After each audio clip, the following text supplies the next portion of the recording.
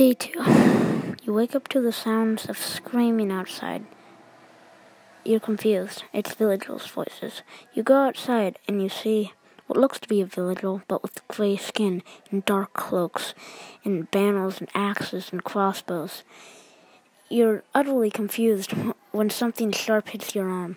It's an axe. You see what seems to be a gray villager with an axe who just attacked you. It hurts dreadfully. You're now at about, 9 hearts.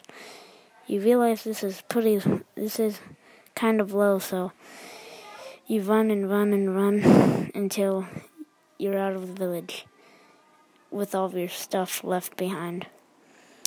You run, and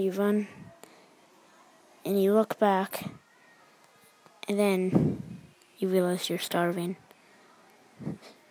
You can't run anymore because you're too hungry and, pain. Yeah. Anyway, so you look back and something hits the top of your head. This hurts even more. It's an arrow.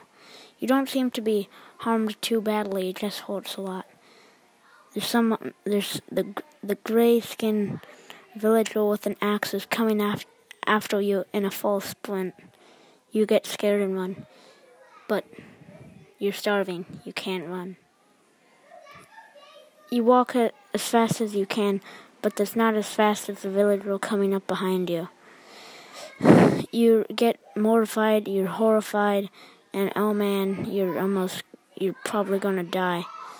You get really, really, really, really scared now, and you keep on running. And then you see it.